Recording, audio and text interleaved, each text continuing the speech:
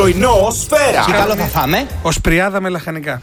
Οσπριάδα, ναι. Ανάμεικτα όσπρια. Η Οσπριάδα γινόταν κάθε χρόνο μετά την Ολυμπιάδα. Ήταν τα ίδια αθλήματα, απλά χωρίς να κουνιούνται οι αθλητές. Έχοντας φάει όσπρια. Θέλω να κάνω κακά, κυρία. Δεν κάνω φαγητό, λίγο σταμάτα από αυτό το πράγμα.